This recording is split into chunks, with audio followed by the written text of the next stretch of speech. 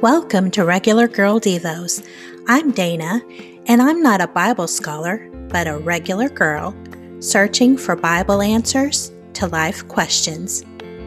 In the next 7 episodes, called the Illumination series, we will focus on self-care. We will explore how God helps us develop mentally, physically, and spiritually for our benefit and then to serve others.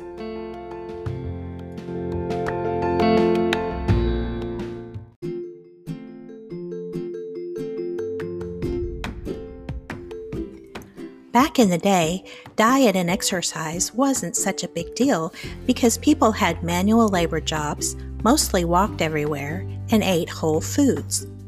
Then came the Industrial Revolution and technology.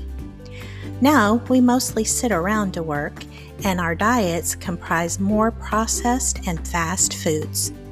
Enter the exercise and diet programs.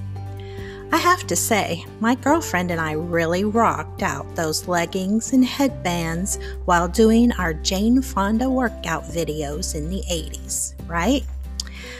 Unfortunately, exercise, like other human activities, can have an obsessive dark side.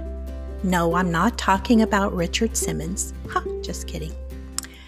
A new diet craze seems to happen every few weeks, vilifying and eliminating entire food groups. Throughout the Illumination series, I'm emphasizing balance, moderation, and a biblical perspective. These are the keys to healthy mental relationship with exercise and food. Both are essential for our bodies and our brains. They sustain us. Exercise and a whole food diet stimulate the growth of brain cells, improving our memories. It can slow the aging process, and it can slow the development of depression. But you don't have to train like an Olympic athlete or eat like a bird to enjoy these results. 1 Timothy 4:3-9 tells us, "They will say it is wrong to be married and wrong to eat certain foods, but God created those foods to be eaten with thanks by faithful people who know the truth. Since everything God created is good, we should not reject any of it, but receive it with thanks. For we know it is made acceptable by the word of God and prayer." If you explain these things to the brothers and sisters, Timothy, you will be a worthy servant of Christ Jesus, one who is nourished by the message of faith and the good teaching you have followed. Do not waste time arguing over godless ideas and old wives' tales. Instead, train yourself to be godly.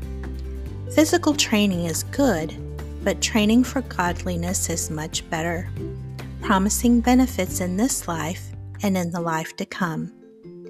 This is a trustworthy saying, and everyone should accept it. Again, the emphasis is on healthy self-care. Find an activity you love. Get your blood pumping. You can walk, garden, dance, hike, run, do the stairs, bike, swim, whatever. Add some stretches. Believe me, you will appreciate this part when you get older.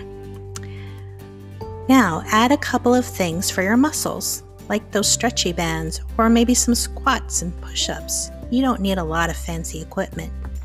Done. Exercise is to benefit you, not take over your life. Just 30 minutes a day will keep you healthy. Next, let's talk about food. Eat the foods you love. Trends change, and it always seems like the latest evil food comes back around to be okay. Fat was the big enemy back in the 80s, and now they have discovered that the brain needs fat, a certain amount of fat, to operate properly. Forget fads. Think moderation, like portion size, variety, and balance. Ecclesiastes 8:15 says, "So I recommend having fun, because there is nothing better for people in this world than to eat, drink, and enjoy life." That way they will experience some happiness along with all the hard work God gives them under the sun.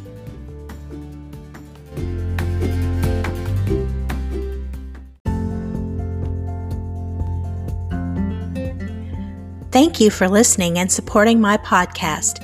You can read this episode and find other content at haveagather.com. Join me next week for the next episode in the Illumination series. Remember, self-care is not selfish when God is your first love.